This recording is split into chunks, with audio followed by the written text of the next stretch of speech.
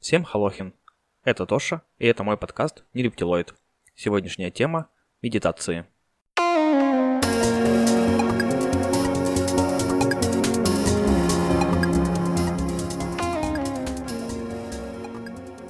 Практика медитации – это процесс исследования ума и сердца, дающий доступ к полному переживанию богатства осознанности. Это говорит о том, что медитация не предназначена для устранения вещей, которые нам не нравятся в самих себе, или для того, чтобы мы могли стать лучше. Медитация помогает нам увидеть, что мы уже являемся целыми и завершенными. Это практический инструмент, который позволяет нам объединиться с нашей истинной природой. Путь медитации раскрывается в двух этапах. Сначала мы распознаем, что изначальная природа осознанности является благой и чистой, а также то, что она является источником истинного и неизменного счастья. И как только мы непосредственно пережили это изначальное благо осознанности, с этого момента путь медитации заключается в развитии этого распознавания и позволении в полной мере проявиться качеством осознанности. Путь медитации можно подвести к двум аспектам – распознавание нашей истинной природы и развитие этого распознавания до той степени, пока оно не станет живым переживанием на протяжении всей нашей жизни. Когда мы сталкиваемся со сложными ситуациями и болезненными эмоциями, то, как правило, идем по одному из двух путей. Первым мы отождествляем себя с нашими чувствами и верим тому, что они нам говорят. Во втором случае мы сопротивляемся конкретной эмоции, пытаемся оттолкнуть ее и, возможно, даже подавляем ее до исчезновения из области нашего сознательного переживания. Обе эти реакции запирают нас в цикле неудовлетворенности и страдания. Медитация дает нам третий вариант, в котором мы используем болезненные чувства как опору для осознанности. Этот подход постепенно освобождает от сопротивления, которое мы чувствуем по отношению к сложным эмоциям. Сперва это может вызвать ощущение возникновения крохотного пространства между тобой и эмоцией, или ощущение того, что ты учишься пребывать с эмоцией вместо того, чтобы становиться ею. Вначале это может быть не совсем приятно, но со временем ты сможешь научиться принимать и ценить эти качества как естественное проявление осознанности. Таким же образом, которым мы можем использовать болезненные ощущения и эмоции как опору для осознанности, мы можем использовать и наши ежедневные переживания, даже самые обычные детали нашей жизни, как возможность углубить нашу практику. Все, что проявляется в настоящем моменте, может быть использовано как опора для медитации. Мы можем медитировать со звуком звонящего телефона, с ощущениями нашего тела во время того, как сидим за столом или идем по улице, со всеми образами, что появляются в течение дня. Прелесть этой практики в том, что ничто не является препятствием для медитации. Ты можешь привнести осознанность в ощущение сонливости или волнения. В конечном итоге все станет медитацией, и ты будешь чувствовать себя в настоящем моменте как дома. Радость – это не отсутствие страдания, отсутствие испытаний или отсутствие чего-либо еще. Жить с радостью значит, что мы развиваем чувство внутреннего благополучия, которое позволяет нам принять все, что бы ни преподносил нам текущий момент. Медитация вселяет в нас подлинное чувство любопытства и изумления, даже по отношению к мирским и сложным особенностям нашего существования. Радость жизни – это жизнь с уверенностью, легкостью и юмором, сознанием того, что все наши мысли и эмоции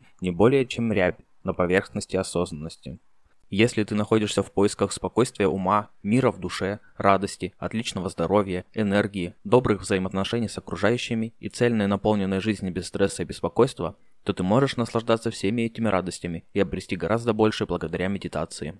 Медитация предлагает бесчисленное количество разнообразных благ для твоего тела, ума и духа. Отдых, который ты получаешь во время медитации, гораздо глубже отдыха во время самого глубокого сна. Чем глубже ты расслабляешься, тем более динамичной становится твоя деятельность. У медитации есть два важных преимущества. Она не позволяет стрессу проникнуть в твой организм, и она освобождает тебя от уже накопленного стресса. Оба процесса происходят одновременно, что позволяет тебе осознать радость, которой ты сам и являешься. Медитация приносит изменения на физическом уровне. Каждая клеточка твоего тела наполняется праной, жизненной энергией. Когда уровень праны в организме возрастает, это приводит к увеличению радости, спокойствия и энтузиазма. На физическом уровне медитация снижает высокое кровяное давление, снижает уровень лактата, молочной кислоты в крови, избавляя от приступов тревоги. Сокращает боли, связанные с напряжением, такие как головная боль, тензионная, язва, бессонница, мышечные суставные боли. Повышает выработку серотонина, который отвечает за хорошее настроение и поведение в обществе. Укрепляет иммунную систему. Повышает уровень энергии, так как ты получаешь доступ к внутреннему источнику энергии.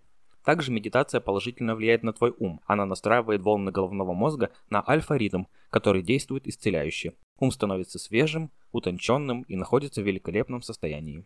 При регулярной практике медитации улучшается твое физическое и психическое состояние. Организм наполняется новой энергией. Ты обретаешь спокойствие ума. Медитация обучает концентрации. Ты изменяешь мышление, его положительную направленность, осознание жизни и видение ее новым взглядом. Медитация помогает в замещении вредных привычек более конструктивными. У тебя сокращаются беспокойство и тревожные состояния. Повышается эмоциональная устойчивость. Улучшаются творческие способности. Преобладает состояние радости. Развиваются интуитивные способности. Ты обретаешь ясность и спокойствие ума. Проблемы теряют свое значение еще до того, как входят в твою жизнь. Медитация обостряет ум, фокусируя и расширяя его путем расслабления. Этих целей можно добиться, выполняя медитацию регулярно, желательно ежедневно, хотя бы понемногу, начиная с 10-15 минут утром или вечером. Техник и методов медитации очень много. Вот некоторые из них. Дзен-медитация, медитации на мантру, медитация осознанности, медитация на дыхание, медитация на пламя свечи или тратака, медитация на звук, курс випассана, медитация цигун, даосская медитация. Из огромного списка ты можешь выбрать именно то, что подходит тебе. В одном буддизме насчитывается более 40 техник, идущих из глубины времен, не считая тех, которые были добавлены адептами буддизма в более позднее время. Медитация в буддизме – это больше, чем просто техника. Медитация, хотя и является средством для концентрации и успокоения ума, одновременно имеет свой внутренний смысл. Она самоценна. Не зря ее часто называют искусством медитации, а как у всякого искусства, функциональность для нее не главная. На первый план выходит внутренняя ценность медитации. Об искусстве медитации можно подумать позже, а сейчас, когда ты только начинаешь, нужно сконцентрироваться на технике выполнения, условиях и состоянии сознания, в котором нужно подходить к практике. Начало и подготовка к медитации также важны, как и разминка в тренажерном зале. Просто с разбега войти в медитацию не так-то просто, поэтому нужно настроить свой ум, поразмышлять на тему того, что такое медитация, каких целей ты бы хотел достичь с ее помощью, и только после этого можно начинать сам процесс медитации. Во время медитации твое тело и ум отдыхают. Причем ум получает полноценный отдых, ведь в идеале он должен успокоиться и отключиться от чувственного опыта, что дает ему передышку в процессе ежедневного мыслительного круговорота. В этом никакой другой опыт не может сравниться с практикой медитации. Несмотря на то, что, казалось бы, ты ничем не пробуждаешь деятельность своих органов чувств, совсем наоборот, ты приглушаешь, замедляешь, а порой вовсе отключаешь их, и тем не менее, практикуя медитацию, ты остаешься в состоянии бдительного внимания. После выхода из медитации твои когнитивные способности улучшаются, уровень интеллекта и памяти растет. Это подтверждено многочисленными научными исследованиями. Ты находишь для себя настоящие цели взамен искусственных, навязанных обществом. Многие практикующие медитацию приходят к такому выводу. Их набор ценностей меняется, и сознание очищается от внешних наслоений, а на поверхность выходят истинные ценности. Ты лучше понимаешь себя. Самосознание не только в медитационном смысле этого слова, как осознание своего тела, чувств, мыслей, явлений, но и самоосознание себя как личности становится ярким. Ты ступаешь на дорогу самопознания. Никакие книги или теоретические знания не могут заменить этого. Глубина самоосознания приходит в процессе практики медитации. Это знание непосредственно. Ты получаешь его, обративший взор вглубь себя, вглубь своего сознания. Научившись погружаться в неизвестные слои своей психики, ты можешь выходить в сферу подсознательного. Вот где ты познакомишься со своими истинными желаниями. Выведешь их из области подсознательного на сознательный уровень, таким образом сделав их доступными для проработки и изменения. Это ключ к тому, чтобы коренным образом изменить направленность своей жизни. А сейчас я хочу рассказать о нескольких простых практиках, с которых можно начать погружаться в медитацию. Первая техника состоит в наблюдении за дыханием. Ты можешь принять удобное положение так, чтобы твой позвоночник был прямым. Приготовься оставаться в неподвижности в течение по крайней мере 10 минут, а еще лучше 24. Считается, что 24 минуты оптимальны для получения эффекта от медитации. Сделай несколько глубоких вдохов и полных выдохов, и затем просто начинай наблюдать за дыханием. Переключи все мысли только на этот процесс. Сейчас для тебя нет ничего важнее, чем то, как ты дышишь. Следи, как воздух входит и выходит. При этом можно мысленно считать вдохи. Это позволит твоим мыслям не разбегаться в разные стороны, а находиться в русле медитации.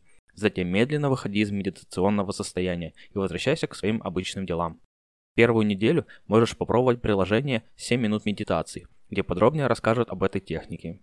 Вторая техника, суть которой состоит в приведении ума в естественное состояние. Успокой ум с помощью выполнения серии из 21 вдоха и выдоха, просто наблюдая за дыханием, как ты это сделал в предыдущей технике. Это будет настройкой для практики второй техники. Теперь ты будешь наблюдать за своими ощущениями, эмоциями и мыслями. Суть здесь состоит в том, чтобы следить за всеми всплывающими чувствами, мысленными образами, не отталкивая их, не давая оценку, не предпочитая один другому. Нужно просто дать им спокойно появляться и исчезать. Ты заметишь, что твоя некритичность и созерцательность по отношению к происходящим образом помогают им уходить. Пусть на смену придут новые, но ты продолжай наблюдать, формируя в себе привычку к умной сосредоточенности и созерцанию. Впоследствии, если ты захочешь практиковать йогу, это будет тебе хорошим подспорьем, так как способности к сосредоточению и наблюдению – ключевые аспекты практики хатха-йоги. О асанах и практиках йоги я расскажу в одном из своих следующих подкастов. Третья техника – это осознание. Перед тем, как начать практиковать осознание себя, подумай о себе, о самопознании, выполни серию из 21 вдоха и выдоха и начинай практику. На этот раз она состоит в том, чтобы ты не концентрировался ни на своем дыхании, ни на образах, проплывающих в уме или эмоциях. Ты их не замечаешь, игнорируешь, они не должны тебя занимать. Старайся осознать только свое сознание. Если ты сможешь оставаться невозмутимым, не отвлекаясь на внутренние образы, то через некоторое время ты заметишь, что есть некая недвижимая часть тебя, внутреннего сознания, которая всегда здесь. Это оно и есть осознание. Техника медитации йогов. Йогическая практика применяет несколько техник медитации, начиная с концентрации на дыхании и контроля над ним с помощью практики пранаямы. Пранаяма – это вид дыхательной гимнастики, о которой я тоже расскажу позже. Пранаяма логически подводит к практике медитации осознанного направленного наблюдения, где высшей формой становится растворение сознания в абсолюте, соединение с космической энергией. Техники медитации йогов настолько тесно связаны с буддийской традицией, что трудно провести ту грань, где заканчиваются техники буддийской медитации и начинается что-то принципиально новое. Какой бы способ медитации ты ни выбрал, помни о том, что с началом практики медитации твоя жизнь изменится. Ты встаешь на путь самопознания. Это марафон, где нет финишной черты. Здесь нет и времени в том смысле, в котором мы привыкли его понимать. Все идет своим чередом. Временных границ не существует. Ты познаешь себя без стремления отличиться и стать первым. Ты уже первый для себя, поскольку избрал путь познания. Медитация помогает тебе осознать, что состояние счастья обусловлено именно твоим внутренним настроем, твоей позицией. Когда бы ты ни чувствовал себя подавленным, неуравновешенным, эмоционально истощенным, медитация очищает, подпитывает тебя изнутри и успокаивает. Медитируя, ты находишься в пространстве безграничного пространства покоя и любви, и ты излучаешь в мир соответствующие вибрации. Ты приходишь к гармонии с самим собой, также оказываешь воздействие на тонкие слои мироздания. По мере включения медитации в повседневную жизнь, твое сознание развивается и со временем становится способным испытывать более высокие и тонкие состояния. Когда сознание развивается и расширяется, беспокойства в твоей жизни становятся несущественными. Гнев и разочарование становятся мимолетными эмоциями, которые возникают лишь на мгновение и быстро растворяются. Ты отпускаешь прошлое и начинаешь жить в настоящем моменте. По мере того, как медитация становится частью твоей повседневной жизни, в тебе пробуждается пятое состояние сознания, называемое космическим. Космическое сознание – это осознание всего космоса как части себя, части единого. Когда ты ощущаешь мир как часть себя, любовь между тобой и миром течет свободно. Эта любовь наделяет тебя силой справиться с проблемами и тревогами в жизни. Сочетание знания, понимания и практики делает жизнь цельной. Когда ты дорастаешь до высших уровней сознания, ты наполняешься красотой и силой одновременно, как хрупкий, нежный и прекрасный распустившийся цветок, способный безусловно принять и вместить в своей жизни самые разнообразные ценности. Чтобы испытать все преимущества медитации, важна регулярная практика, которая занимает всего несколько минут каждый день. Включенная в твой ежедневный график однажды, медитация непременно станет лучшей частью твоего дня. Медитация подобна посаженному семени. Чем с большей любовью ты ухаживаешь за ним, тем быстрее и лучше оно растет. Молодой побег сознания кроется внутри тебя. Ему необходим должный уход посредством простых медитативных техник. Некоторые пальмы начинают плодоносить через 3 года, некоторым необходимо 10 лет, а те, что остались без внимания, так и не приносят плоды. Они просто существуют. Благодарю, что дослушал до конца. Слушай подкасты, погружайся глубже в себя и обогащай свою жизнь. А также подписывайся на мой инстаграм, Нерептилоид. Пока-пока.